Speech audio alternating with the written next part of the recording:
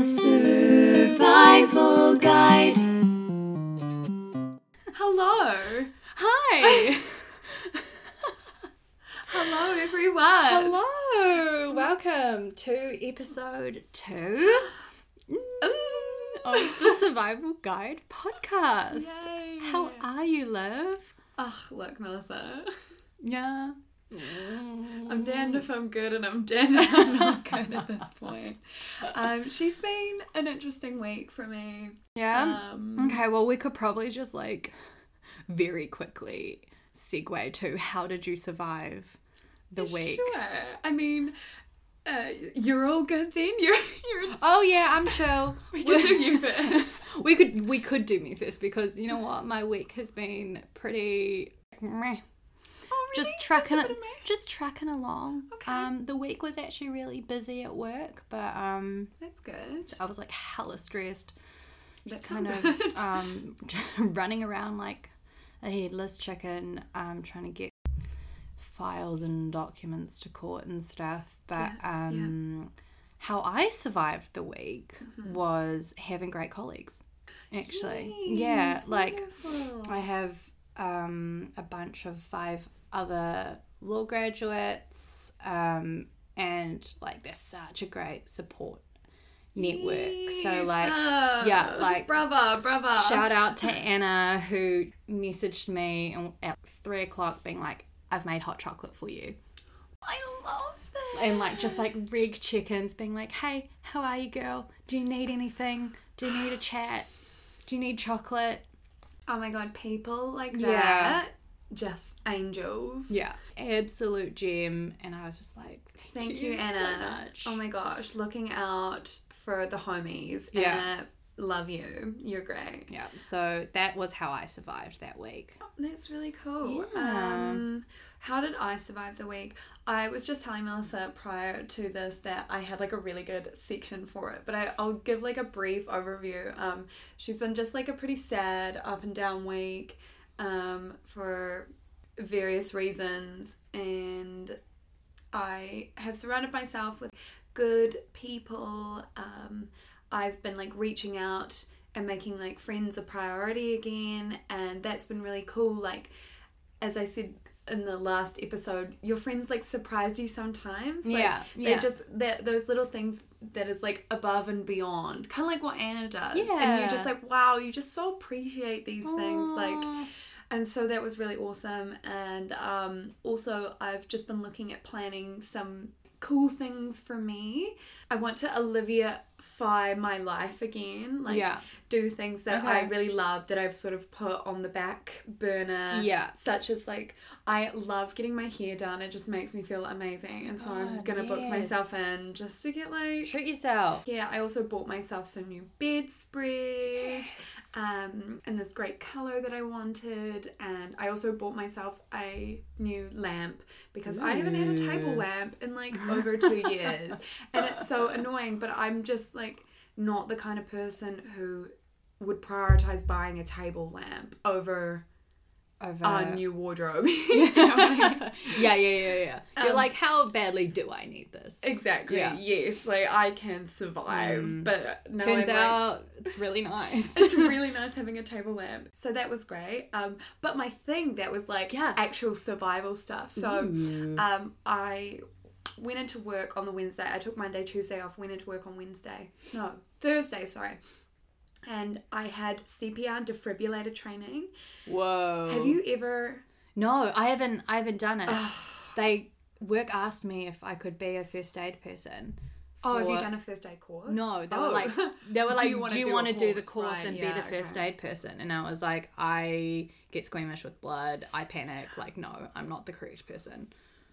I am exactly the same. I do not bode well with medical issues. I'm oh my god. It'd be you're gonna die, that's it. Yeah, there was a situation where just at the flat where one of the flatmates cut their finger or just the knife just slice right in. Yeah. And they were oh, can you maybe just get me, a couple of things to clean it and stuff. Essentially, Olivia, can you get the first aid kit? Yeah. And I was just so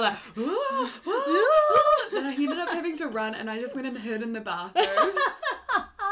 And my other flatmate had to be like, I've got this covered, like, you sit down. And so I was like, I'm sorry, I just panicked. But when the CPR defibrillator thing came up, I was like, yes, cool, because I myself have had some heart problems. Oh, and shit. so I was like, maybe, this could be good. Be handy. And I think the unknown as well, if I was ever in a situation where somebody needed CPR or needed a defibrillator, it scares me more that I wouldn't know what to do. And they say, like, any action is better than no action. Right, so, like, okay. even if you did CPR and it was, like, the wrong way to do CPR, at least it's better than doing nothing because you're trying something to keep this person alive.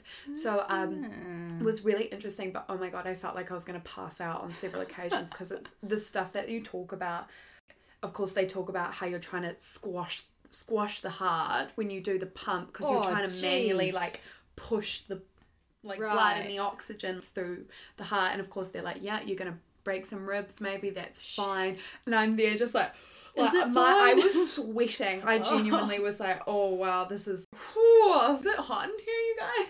Like, do you know? And first comment before I tell you all about the CPR defibrillator stuff is it was only women that volunteered to come and do this training, which I was pretty like, come on guys, that's interesting, get defibrillator wise. This shit, come on. Yeah, so I was like, go women. I know who I want to surround myself with if I'm ever in trouble. But the first thing that I discovered is there is a difference between a heart attack and cardiac arrest. So I always thought like, oh, you have a heart attack, you die. That's actually not the case, which I learned. So you can have a heart attack and then you will go into cardiac arrest. So we had to watch this video, which was a guy on Bondi Beach having a heart attack, and then he goes into cardiac arrest, and they use CPR and a defibrillator to like bring him back to life. Yeah. Thank gosh. But they showed this video to be like, here's it in action. But oh my God. So was there like a, could you see the difference between the two? Yes, yeah. So I was, it was all stuff I just had no idea about. So essentially this guy has a heart attack when he's out in the water, and he's like a big guy, like little bit like chunky. So he has a heart attack. I'm not sure because it kind of, the video starts with him on the beach. So I don't know if the lifeguards pull him in or if he gets himself back to the sand. But he's essentially like he's back on shore. He's back on shore and he's lying down on his front and he's still talking. So they are, yes, I know. I was like, oh, I thought he's had a heart attack.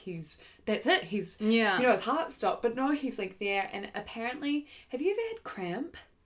Like in your, like calves or in your, not like, like a cramp in a muscle. So apparently it's that cramping sensation, but in your chest. So he was experiencing this like very, very painful, uncomfortable chest cramping. But he was still verbal. He was still able to communicate with the lifeguards. Like, I feel really bad. I feel sick. He's just like in a lot of pain. And they say, okay, well, we're gonna have to turn you over so we can put the defibrillator on, because they say when in doubt, get the defibrillator on just in case. So I also learned that the defibrillator, it won't shock unless it detects a specific kind of abnormality. So it detects a specific, I suppose, lack of like consistency in a heartbeat. And it won't shock you if it doesn't detect that thing. So most you can just put it on. Yeah, you can. It's like apparently super safe. Like you could put it on yourself and it wouldn't do anything. It's chill. And turn it on. It just wouldn't do anything. So they put this defibrillator on. So you put one pad just above the nipple, kind of on the right hand side. So one pad here, and then one pad under the left armpit, kind of like around by the titty. The side boob area. So that is registering the top heart valve and the bottom one. So the heart works like boom boom, and they work in sync. So Yes, when you have a heart attack, and don't quote me on this, but I'm pretty sure if I remember right, when you have a heart attack, like these pumps just kind of, they start like not going how they should. Electro muscle movement that they do, because they operate on that like, it's like a bit of a pattern. Yes, kind of like a machine would go boom boom, but like your heart does it naturally. Because it follows this rhythm. So these start to skits out, and that's kind of what causes like the feeling. And so you see this guy having this heart attack, but he's still able to speak and blah blah blah. So they turn him over, so he's like lying on his back. They've got the defibrillator on him, and then this guy starts saying like, "Oh, I feel like I'm fainting." And they're like, "Okay, you feel like you're gonna faint." And he's like, "Yeah, I feel so sick. And then he goes into cardiac arrest. So you like literally watch this happen. So cardiac arrest is when his there's just like not enough oxygen, and so he faints. Goes into some sort of like coma, and heart is like going through cardiac arrest, it's just stopped beating, and that's when they start CPR. But the defibrillator machine, they are really smart, and that once you've got those pads on and it's constantly monitoring what's happening, and so it starts talking to you, and it says like, I think it says like such and such detected, stand clear of the patient, and that is where you see in like American movies they go clear. Like, boof. They're like clear, like you need to get away from the person essentially, because this defibrillator needs to, like, if you, so say you were going into cardiac arrest, and I was like, oh my god, Melissa, and I'm holding you, the defibrillator might pick up my heartbeat, and so so they're like, everyone needs to just get away from the patient, don't touch anything because you could affect it. So so the machine is like, stand clear of the patient, so everybody moves away, and it's like initiating shock, like, and 3, 2, 1, boom, and the body kind of goes poof, and then it's like start CPR, and so it gives you a metronome beat for what you're, so it's really really smart, so it'll tell you just like essentially go for it, and like this poor the thought of having a body under you like doing the flop around because you're pushing so hard, and they say like push so hard. Literally, they're like, you need to push as hard as you can. And if you're like you and I, who are more slighter in frame, so we're not these like big dudes who could just like boom boom boom. We should lock our arms and just like and throw our body weight down to try and like squish the heart, essentially. I know. So aggressive. I know, it's so aggressive. So they do the CPR, and of course it's super tiring doing CPR, so they just keep swapping out. So you do like the 30 pulses, like the 30 presses, and then you do 2 blows into the airway. You're essentially just trying to force oxygen into the system. And then I think it gives you 2 minutes on the defibrillator. And then it goes, it'll like register again if the rhythm is still not right, and it'll go stand clear of the patient, and so that's when they stop, and it'll do it again. So that's when it's okay. Yes, and so they were able to bring this guy back from cardiac arrest, because like apparently 5 minutes in cardiac arrest, and it's the likelihood of survival becomes like almost zero. Jeez. So they were able to like bring him back, and it was just like so overwhelming watching this. I'm like, yes. And so we had to learn on like the classic, those random body things that they use in those first aid training dummies, and also like the child one and the baby one, and it's just like apparently it's like less. So with like say an 8-year-old child, you just use one hand and you like push, and you can also put the defibrillator on a child and a baby. Apparently it's safe. Whoa. I think as they say, they're like, when in doubt, put it on. It's better to like have it monitoring the baby exactly. as well. And with a baby, you can use like you might see the 2 fingers, but this guy was saying he likes to use his thumb, But yeah, and you're just meant to push like right between the nipples on a oh baby. My God. I know. Cray. But yeah, and so there you go. Okay. Some survival tips. Can I just say, yeah, the movies with this, very misleading. Very misleading. Yeah. Yeah. Those like shocker things. Yeah, like... doctors must get so pissed off. Oh, I'm just sure, watching. Yes. Like when I watch law movies, I'm like, no. No. God. Yeah. My understanding of the medical profession. Yeah. And how to save a life is very inaccurate. Yeah, I think so. Shit. Well, what a great skill to learn. Yes. So all I can say, people, is know where the defibrillator is around you, because you never know.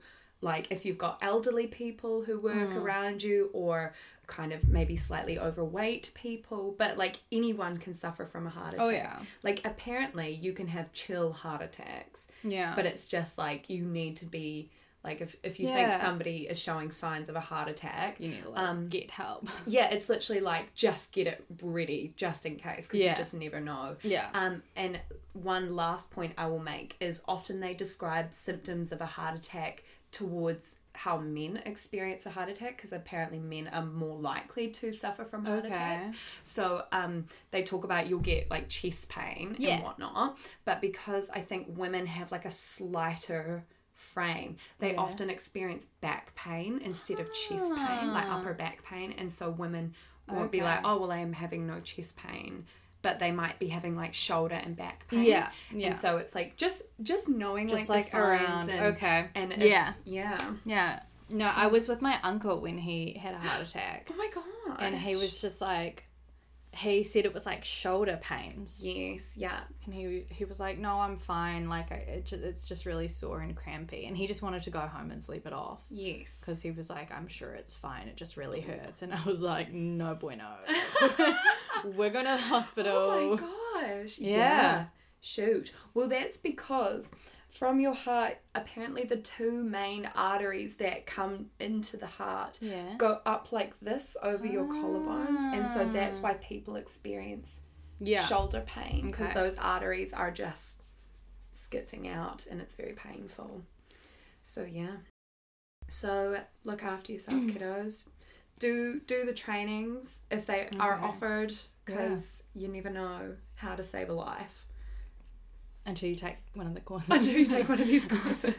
Yeah. It's definitely better to know, in my opinion. Yeah. It's like the unknown is so much scarier. Yeah. Yeah. Cool. Yes. All right. Well, what a week. I know. Okay, well, speaking of survival stuff, shall we... Oh, you mean for the survival podcast that we're... What? Shall we truckle? Let's truckle on. Shall we truck along to the story today? Okay. There's so much to learn. It's recent. Okay. And pretty well known. So here we go.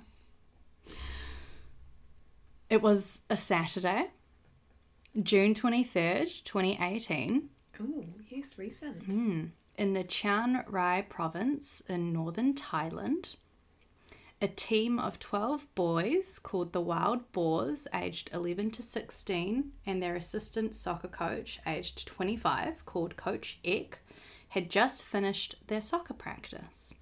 Little did they know their lives would change forever. Oh my gosh. This is the story of the Thai cave rescue. Oh my gosh, I think I heard about this in the news. Okay. The summer sky was still thick with golden light when soccer practice ended, and it was still early. They had a bit of time before they had to go home. So they wanted to explore a cave they had been inside before. But this time they wanted to go further in to write their names on the wall as part of an initiation. So they raced through to the mouth of the cave on their bicycles, stashing their bikes and bags at the entrance. With high spirits, they clambered into the cave with just their torches. they didn't need much else. After all, they were only planning to be in there for an hour. Oh, God. And so, yes, this fun initiation activity turned for the worst. The cave they had entered is called the Tham Luang cave, one of Thailand's longest caves. It stands 10 kilometers long and has many deep recesses, narrow passages and tunnels winding under hundreds of meters of limestone. 10 kilometers? Yeah. Wow. So, since part of the cave system is seasonally flooded, there was a sign advertising against entering the caves during the rainy season, which was July to November. And this was posted at the entrance of the cave. But they had no difficulty getting in the cave and expected no difficulty getting back out. After all, it was June 23rd, and heavy monsoon rains weren't expected for another week or so. And the year before, the cave hadn't begun to flood until the middle of July. Right. Yeah. So they went in being like, no worries, there won't be flooding, we're just in and out, it'll be fun. I think that's crazy. Like, I've never been in a place where you have like a monsoon season, but I would imagine that like if it's even like anywhere close to that time, you'd assume. Well, I mean, we can't assume, but like you'd predict that like you just got to be erring on the side of caution around it. Wow. Okay. Yep. Yeah. So the team started exploring the cave, and heavy rain started to fall suddenly. But how could they know this had happened with thousands of meters of rock above them? Oh, Jesus. So they couldn't even hear They had no idea. Oh, wow. Nevertheless, water fell and gathered into streams, which gathered and disappeared into sinks, which eventually rushed down through the limestone and into the voids below. The water rose suddenly and quickly with great volume. So at first, Coach Eck tried to swim out to see if there was any chance for them to escape, but was forced to turn back. This flash flood forced the boys to push deeper into the cave, eventually making their way to an elevated platform 4 kilometers into the cave system. Oh, no. With the flooding of water filling the twisted cave system, the boys were trapped. They waited, first for minutes, but the water didn't recede, so they waited for hours because there was nothing else to do. So when the boys didn't return to their homes that night, the parents began to worry. They made phone calls and sent text messages to the head coach and to other parents until the coach reached one of the boys who didn't go into the cave after practice. And that boy said, oh yeah, I think they talked about going to the cave for a visit. So the coach and the parents went to the cave and found bicycles at the mouth. And all the stuff, the backpacks. And all the stuff with impassable water inside the cave. So they knew the soccer team was trapped in the cave, but no one knew where exactly and no one knew how to get them out. So back inside the cave with the boys, realizing they were trapped, the boys didn't just sit and wait. They took turns digging a hole nearly 5 meters long into the cave wall, thinking they could maybe dig themselves out. Oh, God. Which I think is kind of crazy if you think about the fact that this cave is made of limestone. Like, how are you going to dig out of this frigging cave? I obviously know vaguely what limestone is, but I'm just gonna Google quickly, is limestone. I mean, it's not very hard. I mean, not very soft, is it? I wouldn't predict so. Oh, then my internet's not working for some reason. Okay, it's just telling me what it's made of, but mineral composition. Yeah. No, yeah, I think that was a pretty ambitious feat to be we'll just dig ourselves out. But I guess they were just probably so scared and desperate, so I can imagine. Yeah. Yeah, we'll do that. Okay, right. They had no food or water with them. Instead, they began licking the condensed waters on the sides of the cave walls and relied on dripping stalactites to drip into their mouths to feed, for water. But they had no food at all. Outside the cave, as for the rescue efforts, there happened to be a British diver who had extensive knowledge of the cave, named Vernon Unsworth, who lived an hour south of the cave. So as it happened, Vernon actually had his gear ready to explore the cave the very next day. Oh, wow. As he wanted to have a look around and check for water levels. So that's hella lucky. One of the local authorities who knew Vernon called him, and he immediately went to the cave in the middle of the night. And because of his expertise, he understood two critical things at this point. One, the cave is enormous and time was precious. So locating the team was the most important thing. There was a junction about 2 kilometers into the cave, which meant the team could have been in 2 areas. One path leads to an area that often remains flooded, and even in the dry season. Oh, wow. So the team must have gone to the other side. And the second critical thing was that the divers were essential in the rescue, and not just ordinary divers or Thai SEALs for that matter, but sufficiently skilled and experienced cave divers were necessary. Vernon knew of divers who were qualified and gave the authorities 3 names: Rick Stanton, John Valanthan, and Robert Harper, all who worked with the volunteer British Cave Rescue Council. All 3 divers were notified immediately and rushed to Thailand, and they were at the cave by 7:30 p.m. on Wednesday, keeping in mind that they first entered the cave on a Saturday. Oh my goodness, so it's already been days when they finally got there. When those divers got there, yeah. Wow. Oh, goodness. So from that Saturday, the rain had mostly held off on the Sunday, thank God, but it fell hard on Monday and Tuesday. Yet there was the absence of panic inside the cave, and there was actually a conservation of energy. Coach Eck had been a practicing monk for 10 years and had learnt how to meditate. So he taught the boys to breathe slowly and purposefully to clear their minds, to remove themselves mentally and emotionally, and all from a muddy slope elevated above the water, 4 kilometers in the cave. Oh my God. So they just kind of had to sit there, like sitting ducks, literally. Outside the cave, rescuers and volunteers continued to arrive, and hundreds of them, as the rescue efforts quickly became an international collaboration. There was Thai military and civil authorities, Americans and Australians, Japanese, Chinese, Myanmar, and from Laos. They all knew they had to get some of the water out of the cave, so they diverted streams to slow the flood going in, and they got massive pumps which sucked out millions of litres of water, redirecting the water into rice fields of farmers.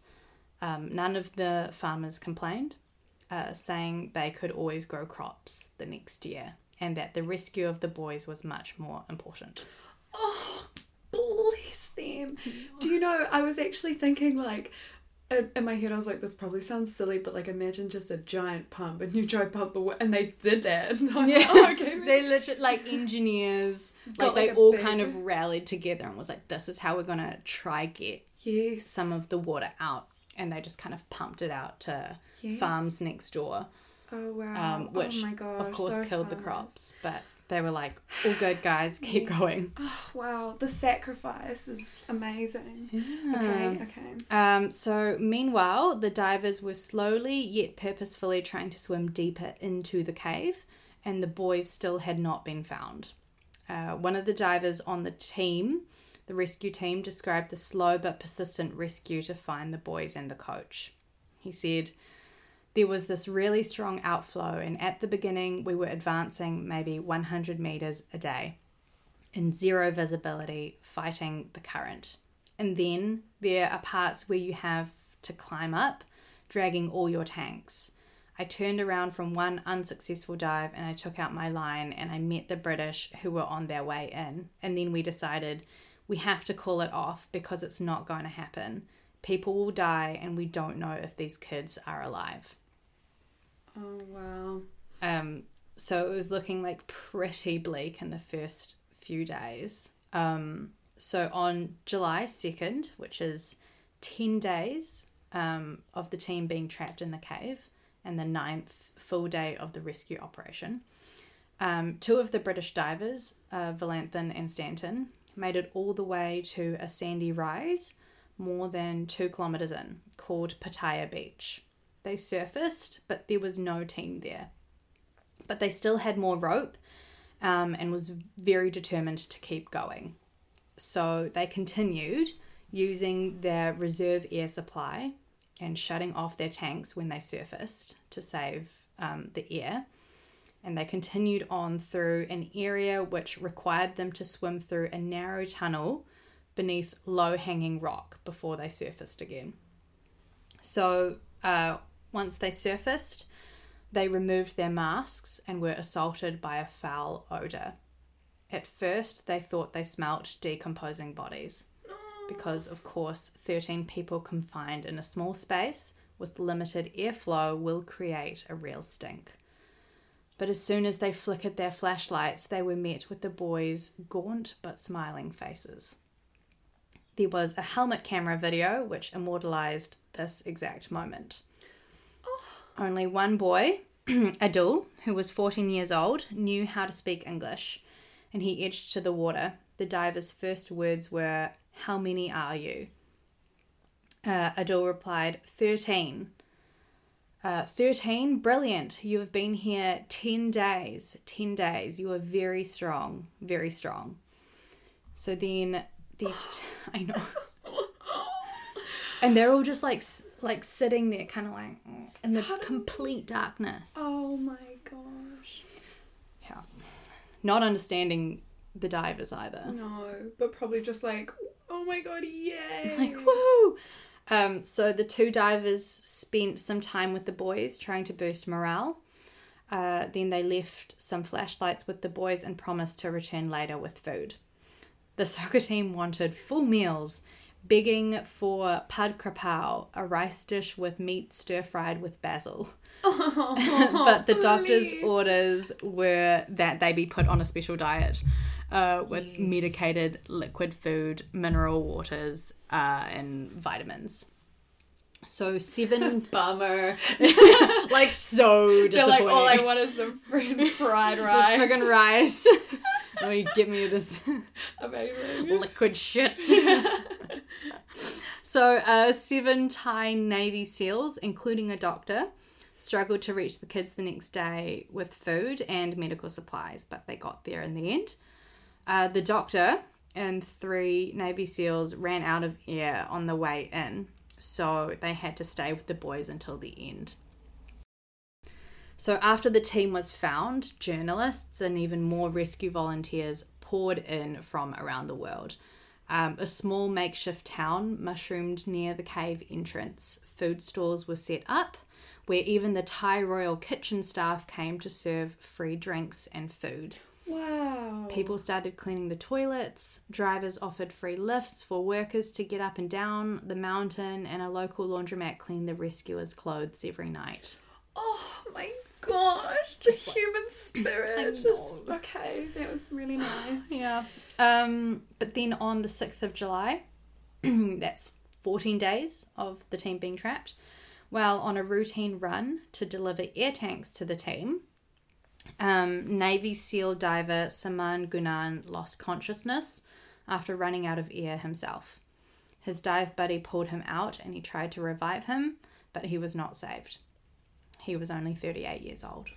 Oh no. And they probably didn't have a defibrillator machine? No. Not in sight. Oh, no. So his death hit home. the danger of the rescue mission and the risks facing the soccer team. Yes, of course. Yeah, a Navy SEAL who had practiced for so long and was so strong had died. So how about a boy who has never dived before and is malnourished? Oh, God. And what was worse, despite efforts to replenish the air, oxygen levels in the chamber had fallen to 15%, lower than the usual 21%. Oh, goodness. Right. So they couldn't stay in for very long. They are running out of time. Wow. Because they thought maybe they could just keep feeding them for 6 months. Oh! And just like leave them in there until the monsoon season had passed. But because of the oxygen levels, they were like, they wouldn't last a month. Oh, wow. Yeah. We'll just leave them down there for 6 months. 6 months? That's chill. That's crazy. That wouldn't traumatize them. God, it's already traumatic. So, the rescuers identified 3 possible outcomes. 1, training the boys to dive through flooded areas of the cave. But this was seen as obviously a last resort option, because how do you train 11 to 14-year-olds to dive in a tricky ass cave? Yeah. Okay. 2, pumping water from the cave and waiting for water levels to recede naturally. So that was the 4 to 6 month wait we were talking about. Yeah, 6 month turnaround time. And 3, finding or drilling alternative passages into the cave. Oh, okay. But like, yeah. Through that 4K of limestone rock, yeah. was it? Yeah, no worries. Mm-hmm. Other solutions included an offer of a kid-sized submarine designed by Elon Musk's engineers. Oh my God. Why do I think I remember, do you remember that it, like, circulating hitting the media, like him on Twitter? We can do it. That's some Spy Kids stuff. Yeah, everyone was like, no, thank you. But yeah, wow. so that was rejected as unsuitable. So there was only one solution. The boys and the coach had to be dived out of the cave. Okay. On late 6th of July, the boys and their parents started writing letters to each other to communicate. They were very moving, saying that they loved one another and that the parents did not blame Coach Ake and that he must come out safely. Oh God, I never even considered that people might begrudge the coach. There was a bit of chat about that, being he was the responsible one, how could he? Very negligent. And there was some talk about whether the Thai authorities would charge him after he came out. Oh, wow. Yeah. But I mean, it's kind of okay, yeah, he probably took them there and led them in and whatever, but he also kept them alive. Yeah. Oof, wow. Okay. Yeah. Continue. Yeah. So on July 7th, 15 days being trapped in the cave, and also my birthday. Yo! The Thai authorities announced suddenly that they were pulling out the boys now. Oh. They were just we're doing it. It's happening right now. Wow. Okay. The rain had subdued out in the last couple of days, giving the rescuers a rare break. Journalists and volunteers were asked to leave the cave rescue site, and the rescue operation began.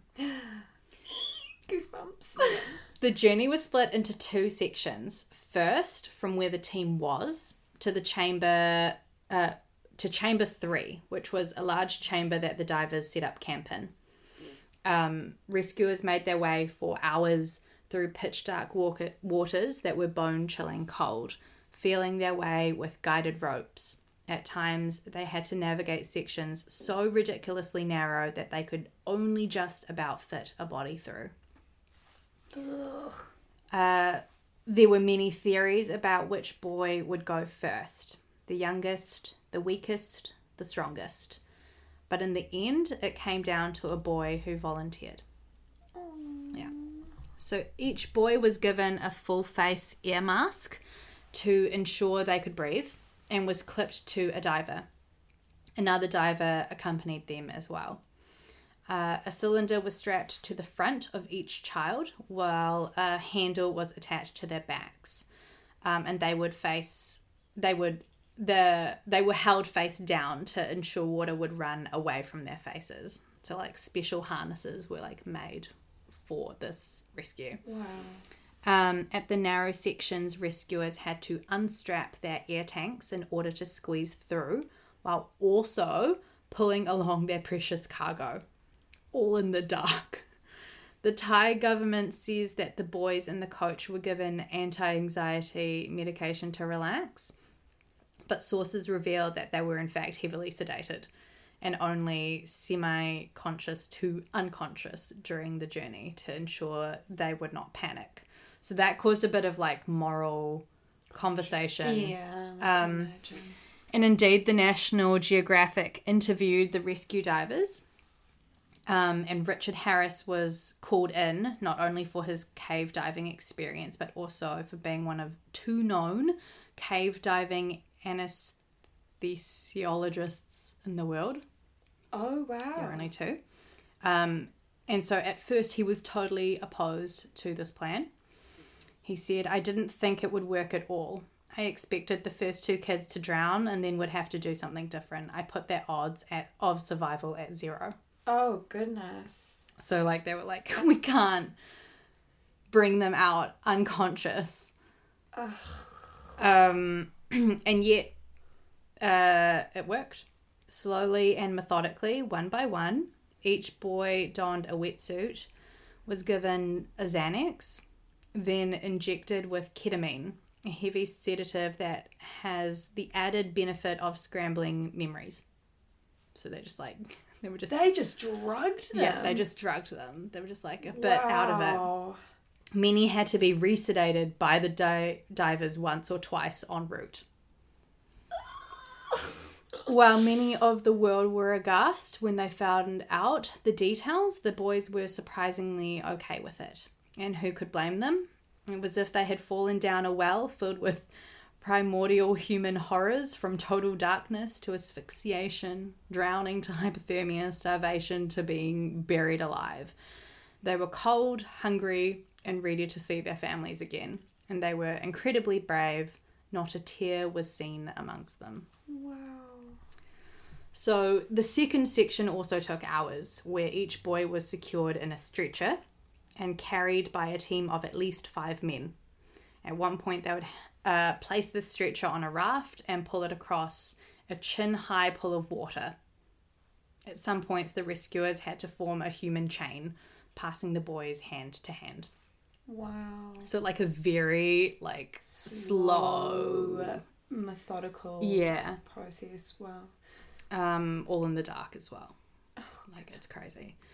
So one by one, the boys were brought out of the cave and were given oxygen before they were swiftly swept away in ambulances to the hospital. Rescuers took them out in 3 batches over many days, as they needed time in between to replenish the air tanks. So 4 were taken out on July the 7th. 4 more boys were pulled out on July 9th, and on July 10th, the remaining 5 came out. Coach Eck was the last to leave. He insisted he be the last to leave. Oh, sweetie. He also, I think I read somewhere that he like gave a lot of his food to other kids as well. Oh. Yeah. See, he's not a bad guy. So by the time the last batch of boys and the coach were out, water levels were starting to rise again, as rapidly as 30 centimetres in 1 hour. Oh, goodness. So the boys were out on July 10th, but there were still people left inside. The Navy SEAL divers and the medic who had looked after them. So with the water flow quickly rising, they manically exited the cave. And luckily, they safely emerged shortly after the last boy was taken out. But yeah, like one of the pumps stopped working as well. So like it was like hella panicky, being like, shit, we've still got people in there. Yeah. So 8 days after the rescue, the team was released from the hospital. They'd been admitted into the hospital in remarkably good shape, all things considered, but kept in isolation as a precaution. And during the press conference, the coach thanked Kunan, the Thai Navy SEAL who died while delivering oxygen tanks into the cave during the rescue.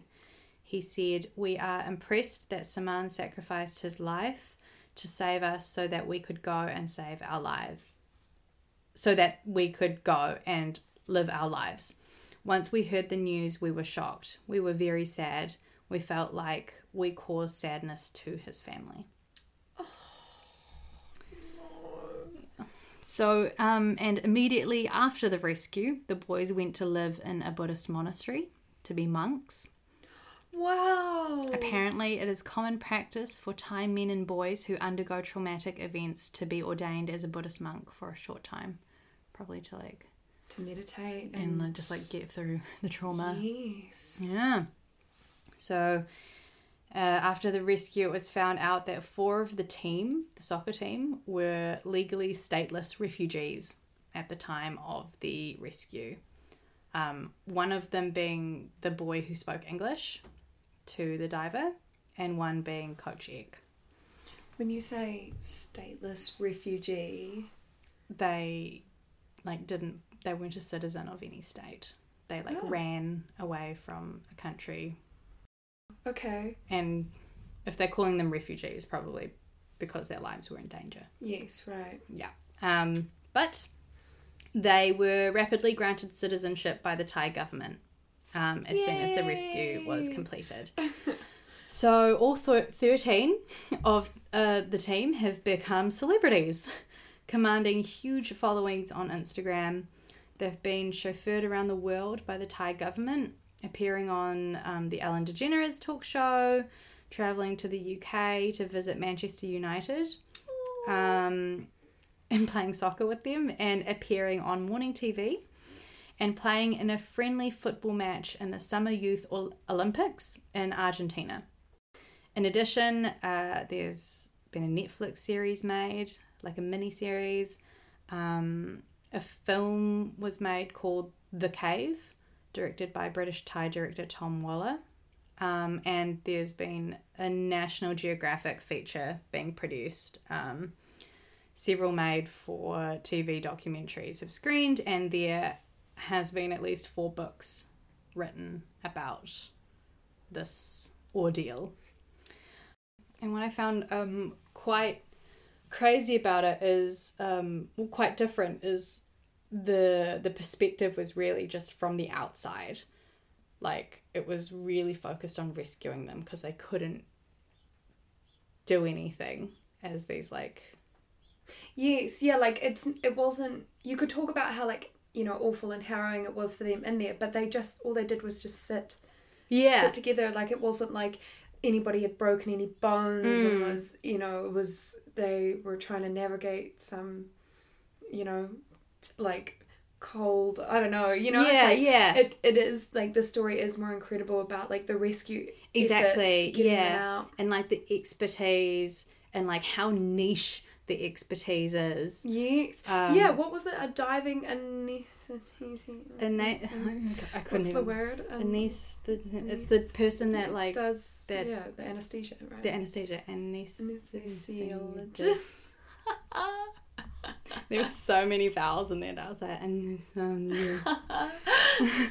that one, yeah. That one. What a niche vocation. I do this, but also this. Only 2 in the world. Yeah. Cave diving anesthesiologist. Anesthesiologist. Wow. Yeah. I feel like there's something about people who grow up in a culture of spirituality and how else would you call that sort of this sort of social constructs, that all the boys clearly were able to remain very calm. Nobody tried to do anything rash. Clearly Coach Ek was able to keep them calm and help them process and go through the meditation. I wonder if it had been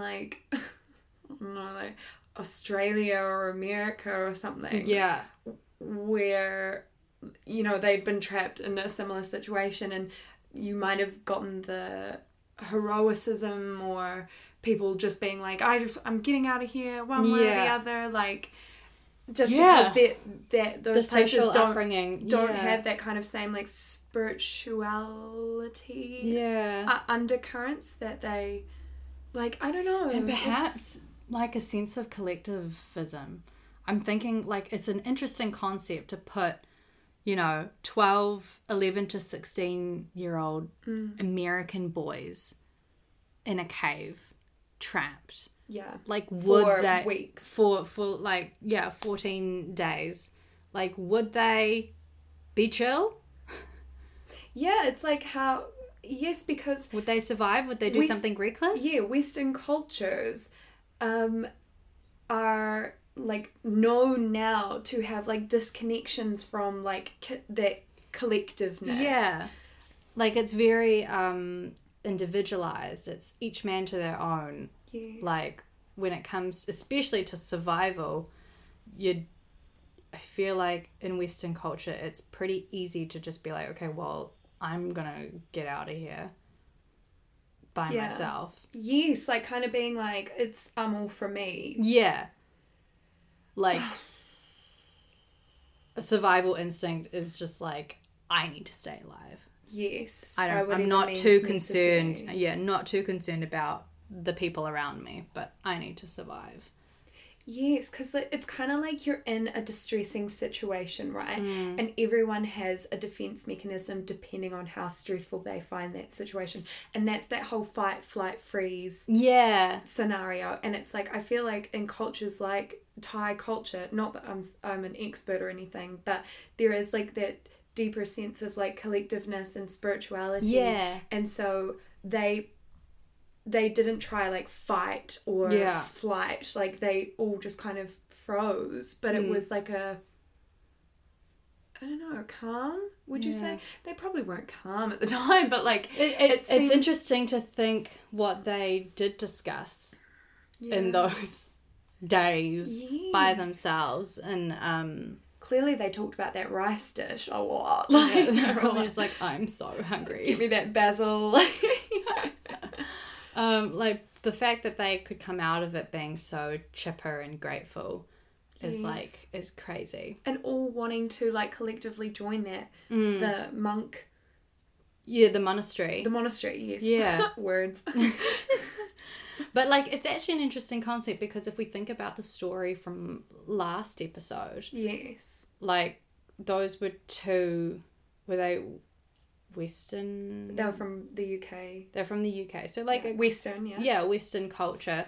But they were like, I don't know, there was a sense of like, we need to try save both of us. Yeah. Like, I'm going to help you. But then it was interesting that one of them was like, I would have cut the rope.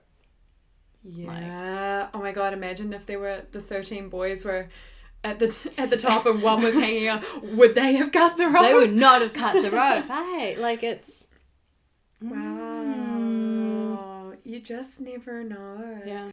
I think it was very heartwarming to hear the like very caring and human response of like the international community just coming together, giving up their time, their money. Yes, and the farmers as well. Yeah. And all the people that volunteered literally to make that makeshift township. Like, man, that's cool. Yeah. Wow. It's very heartwarming to like see the world come together for 13 people. That's it. How are you feeling? Wow, just so mind blown. I'm absolutely loving hearing all these new stories. Yeah. And being able to like share them and That's crazy cool, huh? Yeah. Well, thank you so much. No worries, love. Episode 2. Done and dusted. Woo! Thank you all so much and stay tuned for next week. Yeah. Bye. Bye.